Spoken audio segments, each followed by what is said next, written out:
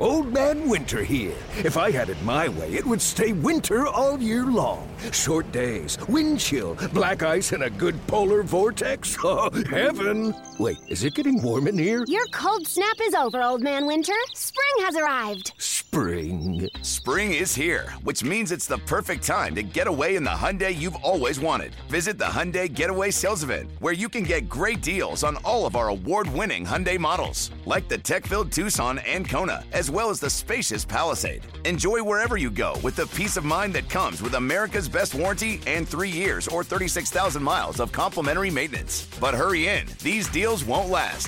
Add more joy to your journey at the Hyundai Getaway Sales Event. Now get 0% APR or up to $1,500 bonus cash on the Hyundai Tucson. Now, during the Hyundai Getaway Sales Event. Offers end soon. Call 562-314-4603 for details.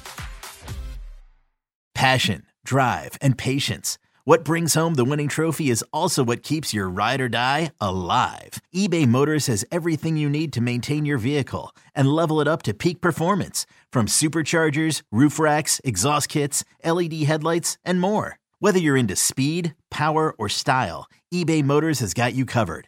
With over 122 million parts for your number one ride or die, you'll always find exactly what you're looking for. And with eBay Guaranteed Fit, your part is guaranteed to fit your ride every time or your money back. Because with eBay Motors, you're burning rubber, not cash. With all the parts you need at the prices you want, it's easy to turn your car into the MVP and bring home that win. Keep your ride or die alive at ebaymotors.com. Eligible items only. Exclusions apply.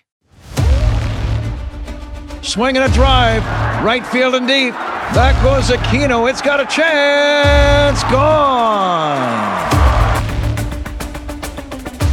Get out the tape measure. Long gone. Fly the W. Cubs fans, it's time to fly the W with Dustin Rhodes and Paul Crawley-Jean. You are listening to the Fly the W670 podcast. This is season 2, episode number 30. Can you believe it, Crowley? The Cubs and Dodgers just wrapped up their series. Don't forget to listen, download, review, most importantly, subscribe to the podcast. Follow us on the socials, Fly the W670 on Twitter, Instagram, and Fly the W on Facebook. Email us at flythew670@gmail.com. Crowley, I hope you had a good weekend. It was okay for our Cubbies as they split with the Dodgers. We're calling this one Drew Smyly's nearly perfect. The Cubs, well, not so much. Yeah, I mean, unfortunately, the Cubs took the series out in L.A. The Dodgers took it here, but as far as the season series, the Dodgers once again victorious as they are going to take it. What is it, 4-2? So there was a 4-game series. They took 3. Yep, 4-3. 4-3, not bad, I would say. So can't really complain all that much, I guess, comparing last year you lost 7 to them. This year that you lost 4 to them. Right. And I think Mother Nature maybe helped the Cubs a little bit, but let's roll through it, right, Crowley? Let's talk about game number 1 that takes us back to the weekend and that a couple days back. And the Cubs got some bad news on Thursday, right? Yeah, you know, on Wednesday night they find out that Jameson Taillon has to go on the 15-day IL with what the Cubs are calling a left groin strain. Supposedly that occurred on Wednesday while playing catch in Oakland, so that was going to be the opening day starter when we kind of talking about the probables. And so that caused the Cubs to call up Javier Assad to take the start for the Cubs against Michael Grove. So Assad has been working long relief, so he wasn't going to be going 6-7 innings. So you knew this was going to be a bullpen game. And there were 2 names that you just got so sick of hearing in this 4-game series, Max Muncy and James Outman. And thank God we don't have to see either of those 2 guys for the rest of the year unless, baseball God's willing, they end up in the postseason or something. But unbelievable. So Javier Assad's in. He's starting top of the second. Max Muncy homered, or you're going to hear that a lot.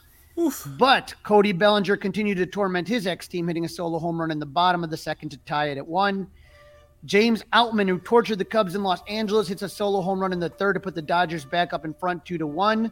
The Cubs are going to tie it up in the fourth when Eric Hosmer led off with a walk Trey Mancini will double, and after Tucker Barnhart struck out, Nico Horner singled to tie the game, but Trey Mancini was thrown out at home on that play by, here's that name again, James Outman. Boy, did he had a nice weekend in Chicago if you're an LA Dodger fan. Yeah, that's how the score would stay tied at 2 until the 9th inning when Michael Fulmer, who the last time he faced the Dodgers ended up blowing a save, he came into the game. David Peralta and Miguel Vargas led off the inning with back-to-back singles. Mookie Betts flied out. And then Fulmer got pinch hitter Jason Hayward to strike out. So you have 2 outs. And you have now you have James Outman up to the plate. And at that point, he just absolutely crushes one grand slam, 4-2 or 6-2, and that's how the game will end. Michael Fulmer. The Cubs had 2 runs on 6 hits. They left 6 on base and went 1 for 7 with runners in scoring position. Again, Mancini thrown out in the plate by Outman. Mancini was 2 for 4 with the double, which was good. And Cody Bellinger had a home run. But Javier Assad went 3 innings, gave up 2 runs on 3 hits, 2 walks, and 3 Ks. Alzolay pitched a clean inning. Brandon Hughes pitched 2 innings. Rucker and Brad Boxberger each pitched 1. And then Michael Fulmer was tagged with the loss, his second of the season, giving up 3 hits, 4 runs, and 1 walk. Yeah, I was really upset, obviously, with Michael Fulmer in that situation. And I also had to question a little bit about Assad starting. I know Assad can't go as long as we would like him to go because they needed to get him stretched out even further. But in hindsight, what if you would have started Alzolay and gotten 2 innings out of Alzolay and then maybe brought in Assad for 2 innings? Is there a possibility that the Cubs are up 2-0 at that point and not in a tie game? Perhaps, right? Because of what Assad gave up early on. I think they want to make sure that Alzolay has a defined role. I don't think they want to play with it. The guy's had some injury histories. But his only defined role is to come in out of the bullpen, Crowley. It's not like he's the 7th inning guy or the 8th inning guy or the 9th. I mean, he moves around. But right? Assad has been someone that has started games, and who knows? The bigger issue that we got to really talk about is the closer's job, okay? So the Cubs have had 5 save opportunities in the first 19 games. Fulmer has been on the mound for 3 of those save opportunities and has blown 2 of them, okay, both against the Dodgers. And here, Dustin, is my issue. And this is where, when you talk about Alzolay starting, I don't know if you remember, I talked about my belief is that maybe Alzolay will be a closer by the end of the season.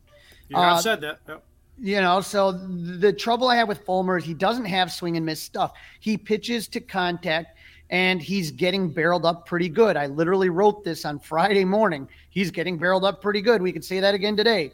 That's not a great combo for a closer. You can't have a guy who pitches to contact plus a guy that's getting absolutely smoked every time the ball gets hit. So the question's who's next, and this is where I'm struggling, Dustin, because Keegan and Adbert have been good in a multi-inning role going, 2 innings, right? Getting 2, maybe 3 innings out of those guys.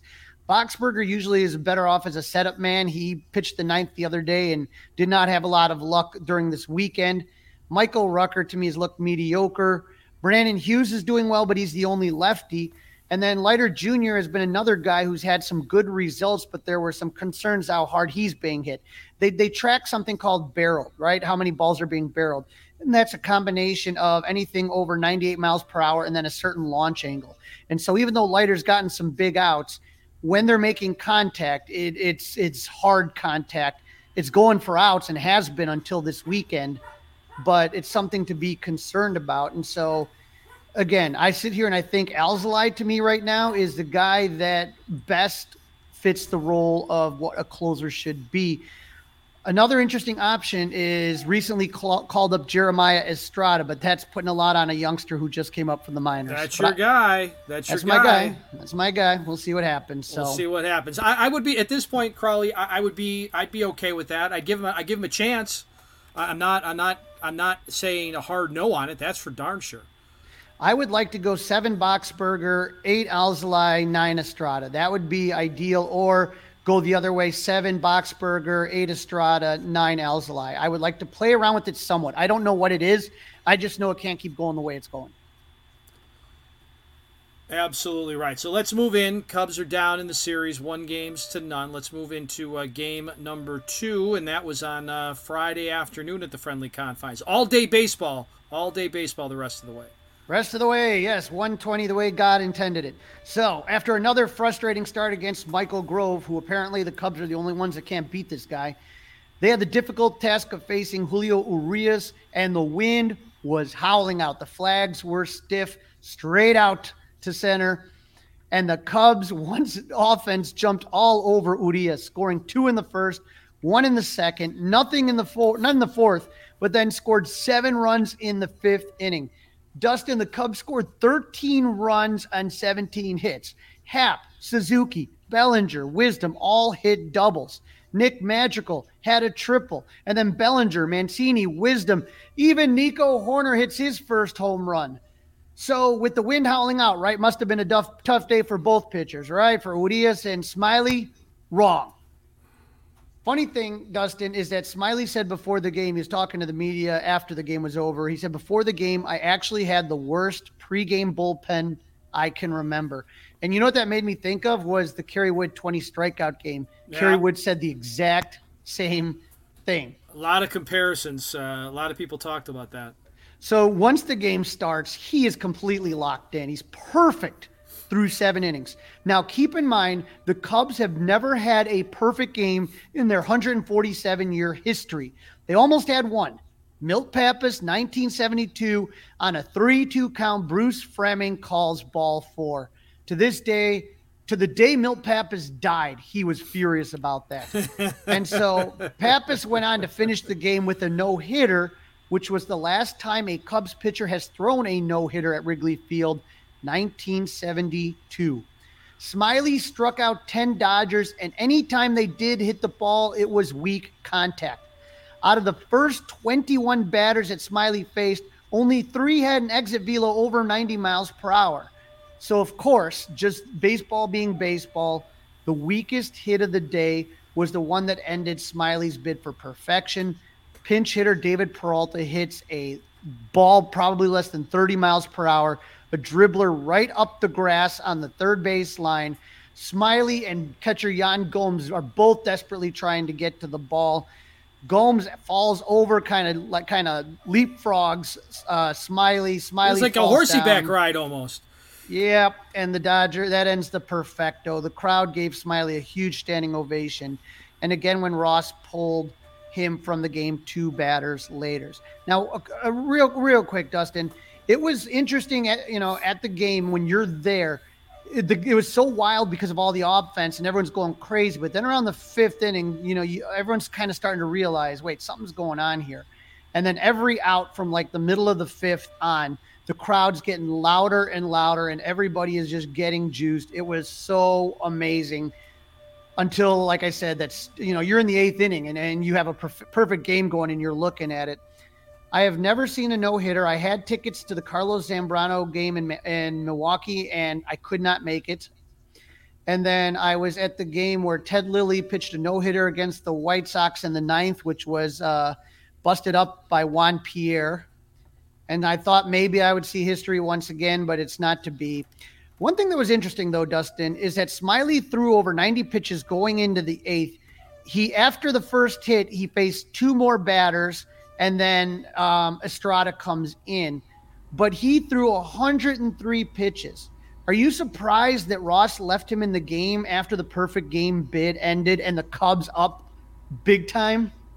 Well, I am, but I wondered, did they not have anybody up yet? Was that the reason why he was left in the game at that point? That's what I kind of think. And based on, they weren't hard pitches, if that makes any sense. The 100, he was having an easy day of it. He wasn't overly exerting himself.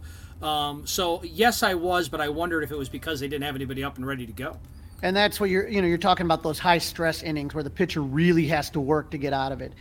And so Ross was asked after the game if, even regardless of the pitch count, would he have sent him out in the 9th? And Ross said, yeah, I would have rode him harder than Jan did. So great quote. What a great funny quote that was. Yep. A fun afternoon of baseball. And for those that witnessed it, it was a game you're not going to forget anytime soon. So game number 3, Crowley, the series is tied 1-1. And game number 3, Hayden Wesneski was out there. But before the game started, there was actually snow flurries in April at Wrigley Field. Not the first, won't be the last. That April is just a goofy month to go to a ball game, and I think it was snowing a little bit here today. My friend John Benedict on the organ playing Let It Snow. It's never a good sign when Johnny B is playing that on the organ, but this saw Hayden facing off against Derek May. Neither pitcher was involved in that series out in L.A. last week, and so this time it was the Dodgers' turn to hit some home runs. Wesneski not sharp again. The only game he's really looked decent in was the Oakland game, which isn't saying much. He loaded the bases in the first with no outs, but was able to get out of it, giving up only one run and then getting a double play. So that was good. And the Cubs were able to answer in their half of the first by loading the bases with no outs. Seiya hit into a force out that tied the game, but with runners in the corners and one out, they couldn't drive in any more runs. Guess who's back? James Outman's back. He puts the Dodgers up 2-1 with a solo home run, and his day was just getting started. Next time Outman came up to bat in the fourth inning, Jamie D. Martinez was standing at third, so Outman hit an RBI single to make it 3-1. Cubs got one back in the bottom of the fourth when Seiya Suzuki was hit by a pitch and scored on an Eric Hosmer double to make it a 3-2 game. Sixth inning, James D. Martinez walked, Hayward flied out, James Outman singled, and then Miguel Vargas singled to score Martinez. Cubs are down 4-2. Dodgers added to their lead in the seventh when Freddie Freeman hit out a one-out single, and Max Muncy homered off Mark Leiter to make it 6-2. Now, Nico pulled the Cubs closer when he homered in the bottom of the seventh with Edwin Rios along for the ride. That was Nico's second homer in consecutive games. And it was only a 2-run game going into the ninth, 6-4 when Brad Boxberger came out to pitch. But then Max Muncy hit a solo home run, his second of the game. And then James Outman with a runner on hits a 2-run blast to make it 9-4. And that would be the final. Cubs had 4 runs on 5 hits. That's not going to do it, 5 hits. Nico was 2 for 5, so he almost had half the Cubs' hits with 2 RBIs and a homer. Wesneski, Dustin, still struggling, 4.1, gave up 5 hits, 3 runs, 1 walk. And here's where I keep getting concerned, only 1 strikeout. The thing about Wesneski in the spring and last fall is he was striking a lot of guys out. It just seems like he's fighting his mechanics. He's fighting everything. It's not good. Well, what I think, I agree, it's not good, and he's trying too hard. I think he's a really good kid. I think he's got the stuff. I think his ego, his confidence is a little bit shaken right now, and I'm wondering if we don't see him make the next start. I wonder if they skip him and or move him down. I think they've got till the weekend when they need the 5th starter again coming up, the off day coming up. So I wonder if they're going to skip Wesneski and maybe try to get him his confidence built back up in the minors for a couple starts. No, they can't do it because of the injury to Jameson Taillon. So what'll end up happening is he's going to be pitching against the Padres. To finish up game 3, Brandon Hughes gave up 1 run, Mark Leiter gave up 2 runs, and Brad Boxberger gave up 3 runs. So not the greatest game for the bullpen either. Alzolay pitched 1 scoreless inning, and Michael Rucker pitched 0.2 innings of shutout ball. Well, regardless of whether or not Crowley is pitching against the Padres, that's my suggestion, is they give him a couple of days off and move him down to get his confidence back up. But we'll see. We'll see what happens. Saturday's game, I was in the car for most of the game, had it on the radio, and at one point gave up and put on some music because it was just terribly frustrating. Yep, it definitely was. All right, so then we move into today. It's Sunday Fun Day, game number 4 of the series, and the pitching matchup everybody was talking about, Crowley, Marcus Stroman versus Clayton Kershaw. Yeah, this is one that we were all excited about, 2 aces, and then the funny thing is neither pitcher had that great of a day. Started out good for the Cubs. In the bottom of the first, Nico Horner reached on an error by Max Muncy at third, and he was able to make it to second on that error. He would come around to score by on a single by Cody Bellinger. James Outman, who didn't seem to do anything wrong this series, did make a mistake. He threw it to home rather than to the cutoff man. And so Cody alertly went to second on that. And there was no way they were getting Horner out at home. So, that proved to be a big play. Seiya Suzuki would hit an RBI single to score Belly. And that gave the Cubs a 2-0 lead. That lead wouldn't last long because in the top of the third, Austin Barnes, one of the worst hitters in baseball, .065 average, got his second hit of the season in 31 at-bats, a single to right. And then Mookie Betts, who the Cubs have done a great job containing through 6 games, he hit a 2-run homer to tie it up. And I'm going to blame Boog Shambi on that 2-run home run, by the way. I don't know if you caught it when you were watching the game. Maybe you were listening to Pat and Ron on the score. But either way, I was watching on television, had the TV sound nice and loud in the house by myself. Boog talking about how much Mookie Betts hates the cold and pointing out that he had double batting gloves on, 2 sets of thermal underpants on, double sweatshirt on. Boom! Boom! I'm like, Boog, I blame you. You jinxed it, man. He was the mush on that one. All right. He was the mush. Nice moment does occur after that because the next batter is Freddie Freeman. Marcus Stroman strikes him out for his 1,000th career strikeout. Cheers to the home plate umpire Eric Bacchus, who let Marcus have a moment, accept the cheers from the fan. Stroh acknowledges the fans before starting the pitch clock. Common sense. That's how easy it can be. It's not difficult, people. The game would stay tied until Yan Gomes hit a solo home run in the bottom of the 5th. Dustin, get this stat. Yan Gomes had 8 home runs for the Cubs last season. He has 4 in the month of April in 2023. Not bad. Not bad at all. If they had won the game, maybe he would have had a different hat on. So he was wearing the cowboy hat. He wore the football helmet. I don't know what hat he would have pulled out this time. Who knows? But the Dodgers would answer in the 6th with a leadoff home run to Freeman. And then Max Muncy crushed one, and the Cubs would trail for the first time 4-3. And so right after that, so you had a leadoff walk to Freeman. Muncy crushes one. So they're down 4-3, followed by a J.D. Martinez home run to make it 5-3. Stroh would not make it out of the 6th inning for the first time this season. You know, man, you're not going to sit there and get mad at Stroh. I mean, that was just not the greatest game. But, I mean, he's been excellent all season so far. Oh, yeah, he's been great. I wonder if we heard that report from Bruce Levine that he and the Cubs potentially are talking about an extension. I hope that that's not a distraction for Stroman. Who knows? But as we kind of take a look at this, Dustin, right? It's 5-3. No Cubs come back from way worse than that, right? You're a bloop and a blast away from tying it. You're never out of it at that point, no. So David Ross calls on Michael Fulmer to keep it close in the 9th. Once again, he struggles with 2 outs. Michael Vargas singles. Fulmer walked one of the worst hitters in baseball, as I mentioned before, Austin Barnes. How do you walk Austin Barnes? Someone tell me. And then Mookie Betts doubled on a line drive to left, and the Cubs were down 7-3, and that's how it would end. Little bit of controversy. Cubs loaded the bases in the 9th with a Patrick Wisdom single. Mancini on an 0-2 count reaches on catcher's interference. Thank you very much. Torrens lined out, so you got 1 out, but then Yan Gomes singles to load the bases with 1 out. Now, Nick Madrigal at this point in the game was 0 for 4 on the day.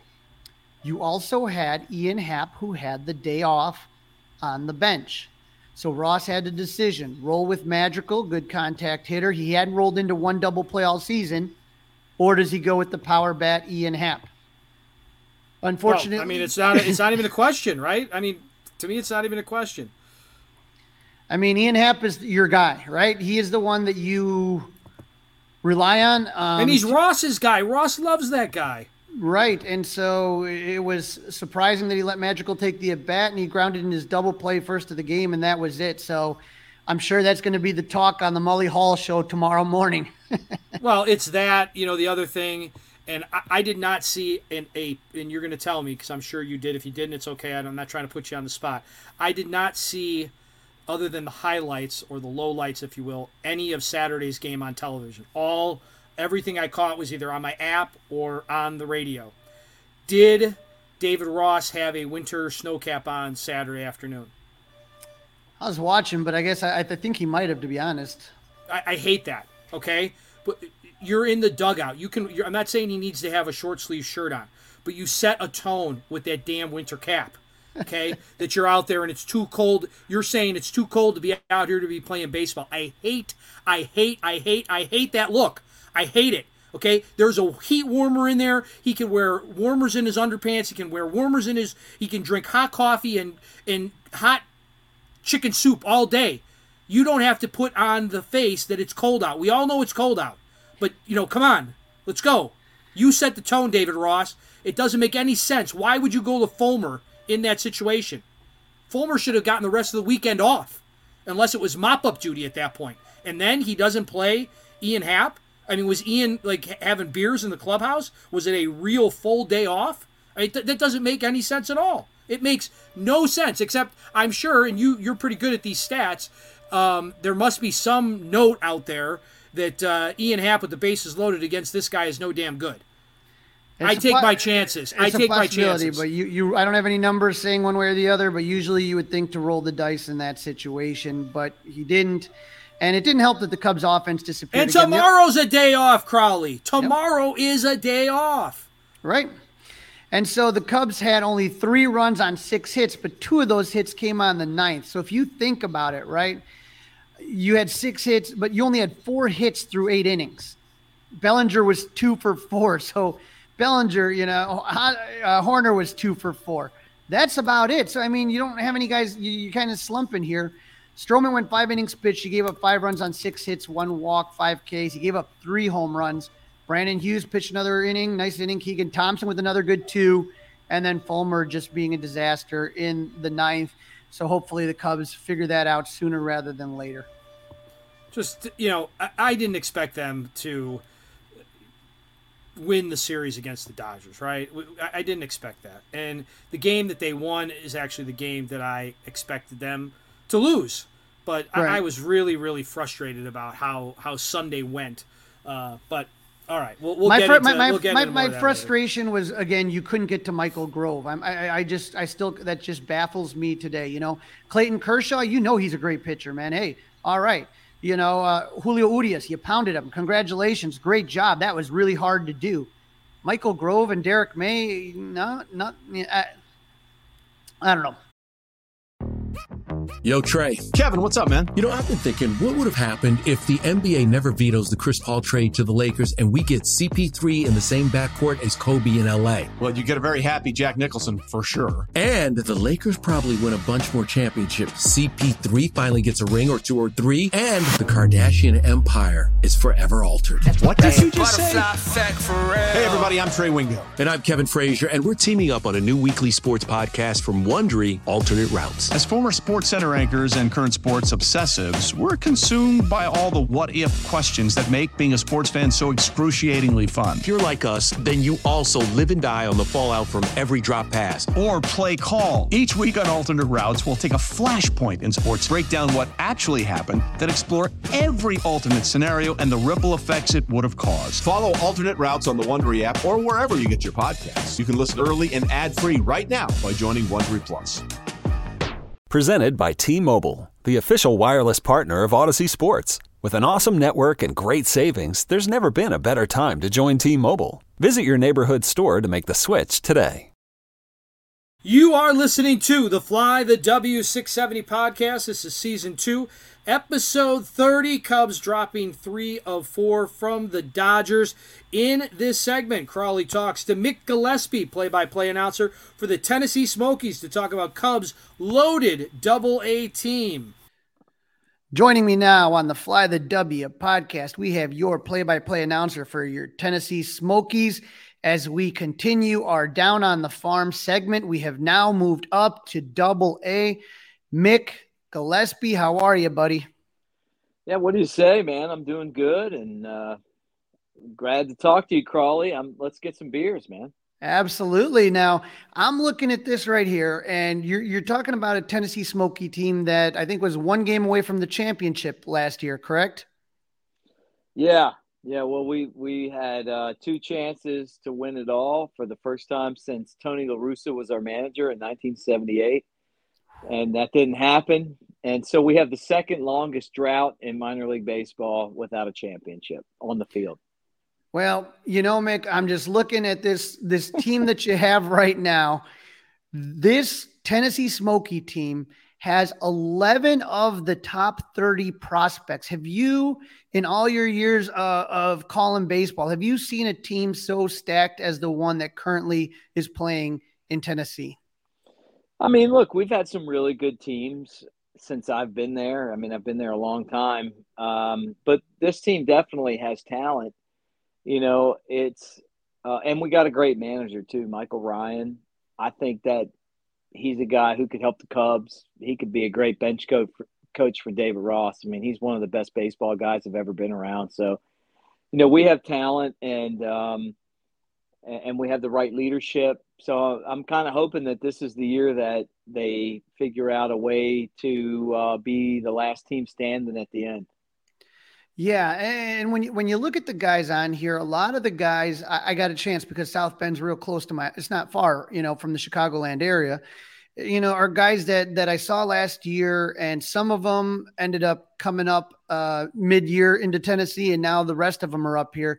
So there's got to be kind of a great feeling of camaraderie and comfortability with all the guys that are on the team. Yeah, I mean, I feel like there's a lot of guys that probably should be in AAA, and that also goes to show, how good the Cubs' upper levels of the minor leagues are right now. Because there are a lot of players that could be helping out in the big leagues. If Matt Mervis was in the big leagues, and Bryce Ball would be in AAA, right? Right. We have Andy Weber.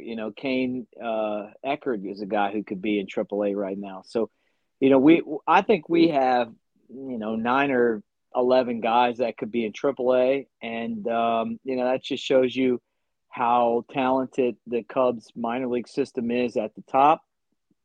And this team is definitely a team that has some players on it that I think are going to end up playing for someone in the big leagues, and hopefully it's the Cubs. Now, as I kind of take a look at the catching position, it's one that interests me a lot because you have one guy who's been a prospect for a long time. It's been on a lot of people's radars in Miguel Amaya. And the other is a guy that was really beloved in South Bend, like just with the community. Like the kids absolutely love this guy, and Pablo Aliendo. How much fun is it watching those two guys? And how does Miguel Amaya look right now? I mean, we pray that he stays healthy, but that's kind of just been the issue with him the entire time. Yeah, I'll start with him. A couple of long home runs. I think he had like 800 feet of home runs a couple of days ago, right? Two home runs out of the stadium. And the biggest issue for him has been staying healthy. He's still working on arm strength. He had the Tommy John surgery. But honestly, he's done a really good job. He looks the part behind the plate. He's been able to swing the bat. He's a menace in the lineup. And then Pablo, does a lot of things right. The crazy thing about the way the game is about to be played, with the bigger bases and, you're only allowed 2 throws to first base, is that stealing bases looks a lot like the 1982 Cardinals with Willie McGee and Vince Coleman and those guys. Like, everybody's trying to steal bases, and it's up to the pitchers to try to keep the guys close to the bag. And then it's Aliendo and Amaya's job to try to throw them out. So the success rate in Major League Baseball, the success rate in the minor leagues hasn't been very high. But both of these guys have a chance. I look at what the Cubs have in the major leagues right now, and I don't see anything that tells me long-term stability. And so I think both of these guys have a lot to play for. Yeah, and the thing about Pablo that I got to kind of know a little bit is he just kind of has a lot of the intangibles that don't really show up on the stat sheet, and just really good leader, really a guy that kind of hits in the clutch, those type of things, which are fun to see. And, when I look at first base, you mentioned Bryce Ball, acquired in the Jock Peterson trade, and BJ Murray. I know that BJ played in the World Baseball Classic and it looked like he had a good time out there. And then Bryce Ball is a guy that always just kind of interests me to just see, what that kid can do as far as his development. Yeah, talked to Bryce Ball today. We had a season ticket holder event and just got to talk to him a little bit as part of that. And I like him. I mean, he's a really good kid. Got him, as you mentioned, for Jock Peterson. He's a big guy playing first base. The crazy thing is that the Smokies have had like a 4-man rotation at that position this year. So it's been BJ Murray and Bryce Ball and Nelson Maldonado, and some other guys that are mixing in there. And I mean, you're 13 games in and you've had 4 guys play first base. Last year it was Matt Mervis and Bryce Ball. Bryce Ball is your prototypical first baseman. He's a big guy. I think he's a little bit better at the position defensively than Matt Mervis. And, I'm curious to see kind of where this season leads him. I don't see Murray as like a prototypical first baseman. He's played different spots in the infield, but he's also a fun guy to watch. But it's hard. I mean, I compare everyone to Derek Lee and Anthony Rizzo and and Mark Grace, who was my favorite Cub as a kid. And their ability to play defense at first base. I think Ball has that potential, but he's got to reach it. And it's a position that I see in the big leagues that's definitely open right now. I know they have Eric Hosmer, but I don't think he's a long-term fix. So. Is it going to be Matt Mervis? Is it going to be Bryce Ball? BJ Murray, whoever? Somebody, I think, out of this Cub system has an opportunity to jump in there and take it. Now, one guy that you mentioned that you said had AAA potential, Andy Weber has played some second, and Chase Strumpf he's had a couple seasons in Tennessee so far, and he's a guy that interests a lot of people as far as whether he can have a big breakout season this year. Yeah, well, let's start with Chase. Chase Strumpf has the defensive ability to go to the big leagues tomorrow and be a contributor. He can catch, and you can put him at third, you can put him at second. He's a really good defender. For him, it's laying off of the middle away slider, making contact. He's got power. I really like him. Not baseball. I just like him. I think he's a really cool guy. And a really smart guy, So, he's definitely somebody that I pull for.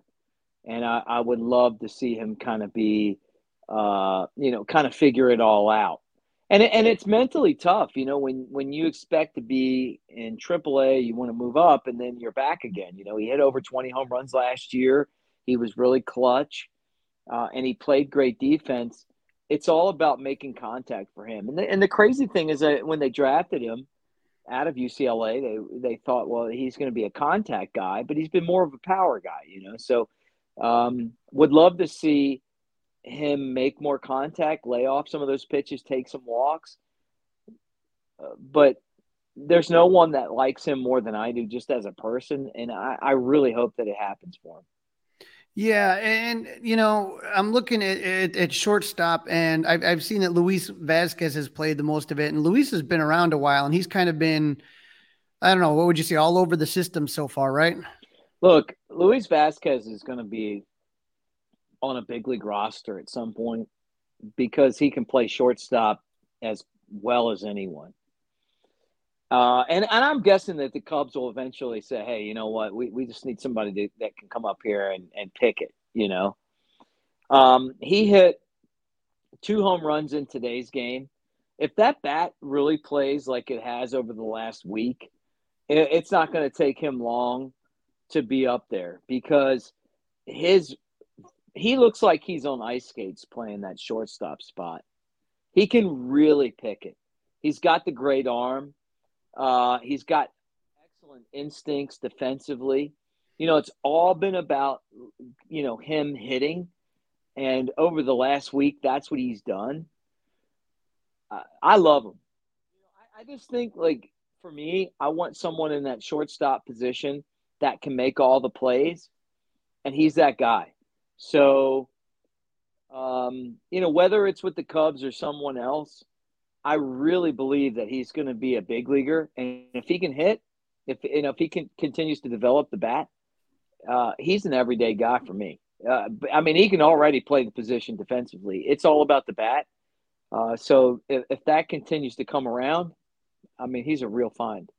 Now, the guys that I talk to, the minor leaguers, they always say, when I've talked to guys that have been in the AAA and all that stuff, they always say that the jump from high A to double A seems to be one of the toughest jumps right now. And one guy who just did that, third baseman Luis Verdugo. So still early in the season, still kind of trying to find his way, right? Yeah, Verdugo has a long way to go, and it is a really tough jump. You're talking about talent right now. Michael Ryan, our manager, was saying that, a lot of people feel like prospect-wise, pitching-wise, that Double A is even better than Triple A right now. You're talking about 76% retention rate as far as the arms go. Some teams have every single pitcher back from last year. And, Verdugo is right now overwhelmed with what is happening here. But that's part of the process, like you go through this. You strike out a lot. You got to learn how to attack some of these pitchers. And, that's what he's going through. But you look at his numbers and you know that eventually he's going to figure it out. And that's what makes this so tough, that it is a really big jump from, A ball to Double A. And honestly, the other jump that's big is Triple A to the big leagues, And I've heard that for years and years. And some people feel like the jump from A ball to Double A is really kind of higher than Triple A to the big leagues. I guess it's just, kind of how you're looking at it. But we're only 13, 14 games in, man. I mean, we got a lot of baseball to play. Right. Yeah. I mean, so if I'm him, just go out there and just keep on taking your lumps and figure it out. I mean, I think that's what's going to happen. This episode is brought to you by Hyperice, the leader in advanced warm-up and recovery technology. They have tons of innovative products, like Venom-heated wearables to help soothe sore back muscles, Normatec compression boots to speed up recovery and increase circulation, and Hypervolt massage guns to improve mobility. Loved by athletes like Naomi Osaka and Erling Haaland. Try them yourself. Get 10% off your order with the code MOVE at hyperice.com. It's only a kick, a jump, a block. It's only a serve. It's only a tackle, a run. It's only for the fans. After all, it's only pressure. You got this. Adidas.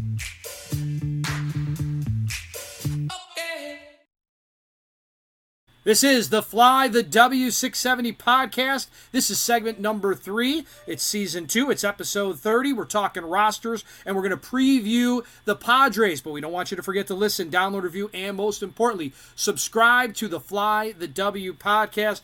All right, Crowley, the Cubs have dropped 3 of 4 to the Dodgers as they have a day off on Monday. Let's talk about Tuesday. Take a look at the standings as the Padres are coming to Wrigley Field.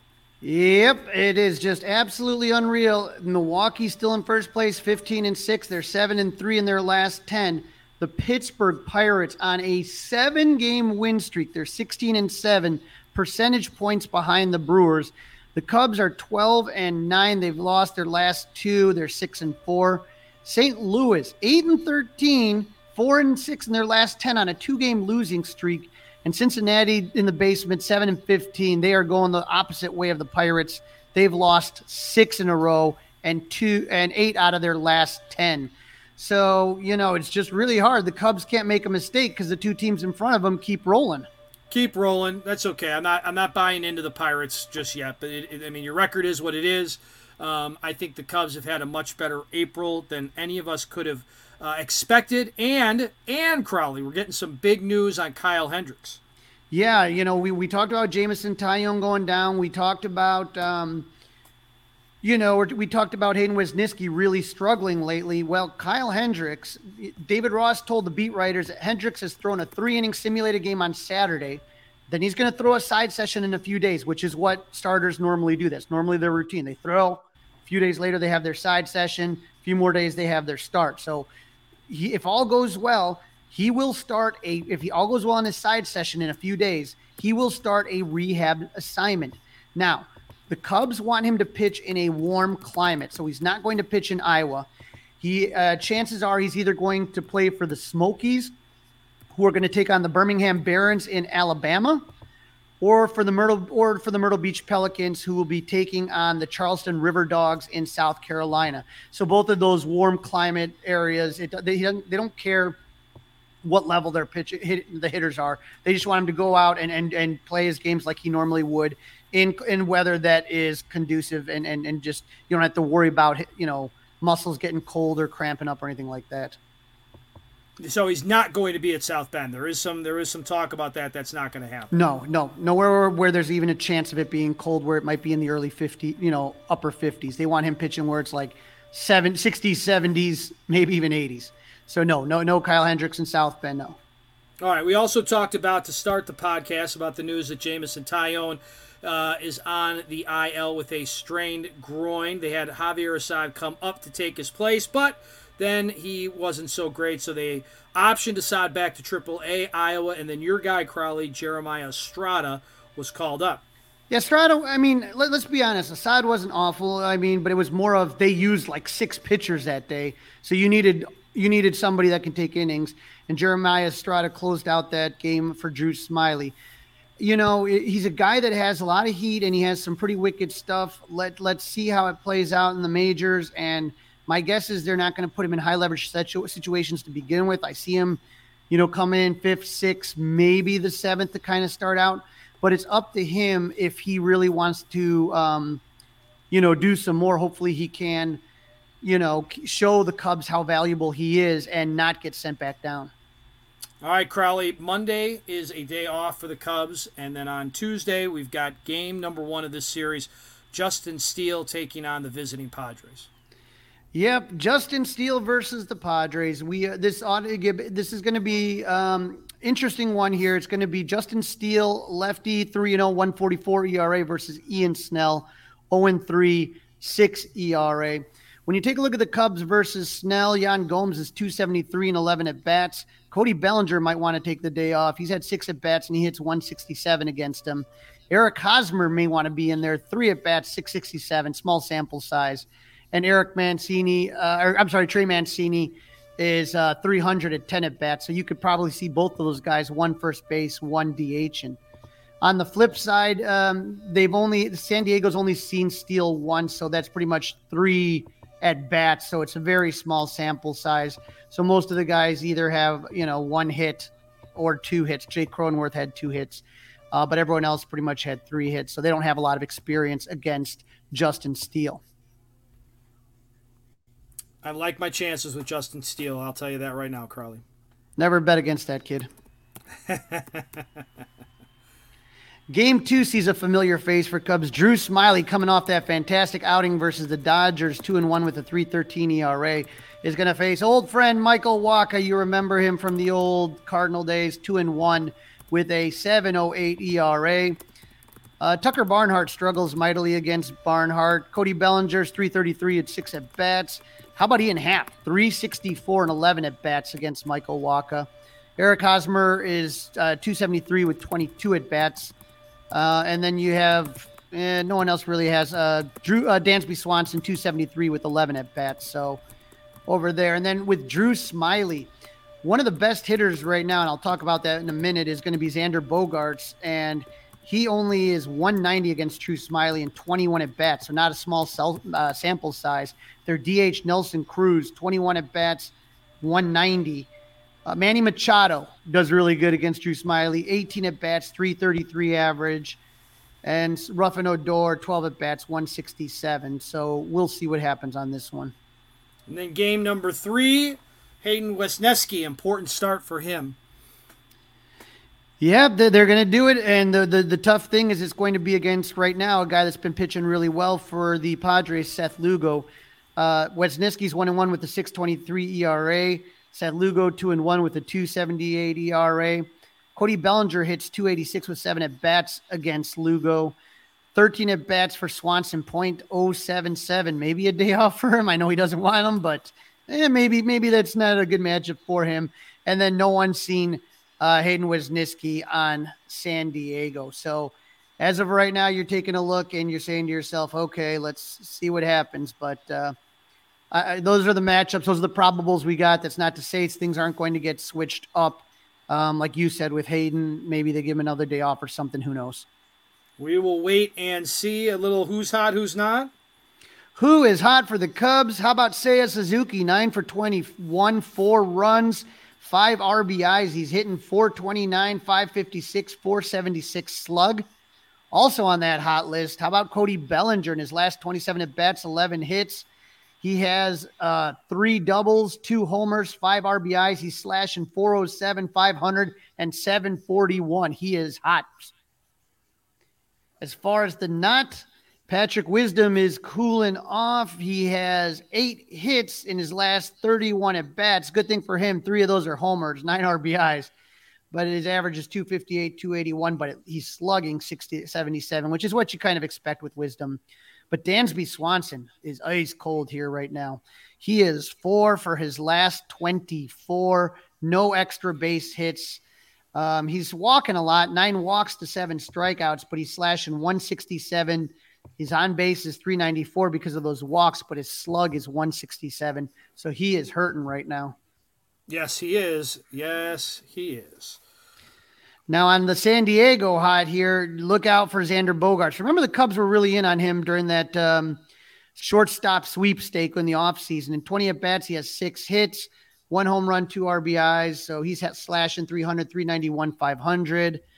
After that, Juan Soto's starting to do a little something after a really, really bad start, but not much. So the offense is not really where it needs to be for San Diego. Xander Bogaerts is the guy that's really carrying them right now. On the cold side, maybe we're catching Manny Machado at the right time. He only has 2 hits in his last 19 at-bats, no extra base hits, slashing 105, 105, 105. That's pretty amazing that his average on base and slugging are all exactly the same, but he is ice cold. Yes, we'll take that. Stay cold. It's going to be cold in Chicago for these upcoming games, so I'm fine if he stays ice cold, Crawley. Yep. He's a guy I see wearing, double batting gloves, double long underwear. It's supposed to warm up, so we'll see what happens. Not to Padre weather, though, Crawley. No, not Padre weather.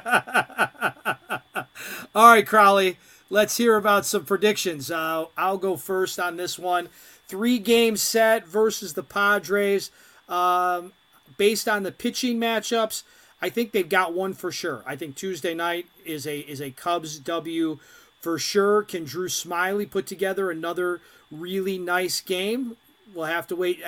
That's the game. I think it could either be Cubs 2 out of 3 or the Padres 2 out of 3. I think the middle game is going to be the most important. Right now, I have little faith in Hayden Wisniewski, so I think they'll get to him. Yeah, I got the Cubs winning 2 out of 3, taking game 1 and taking game 2. The weather's going to start getting a little back to normal, so I think that helps everybody, including the Cubs.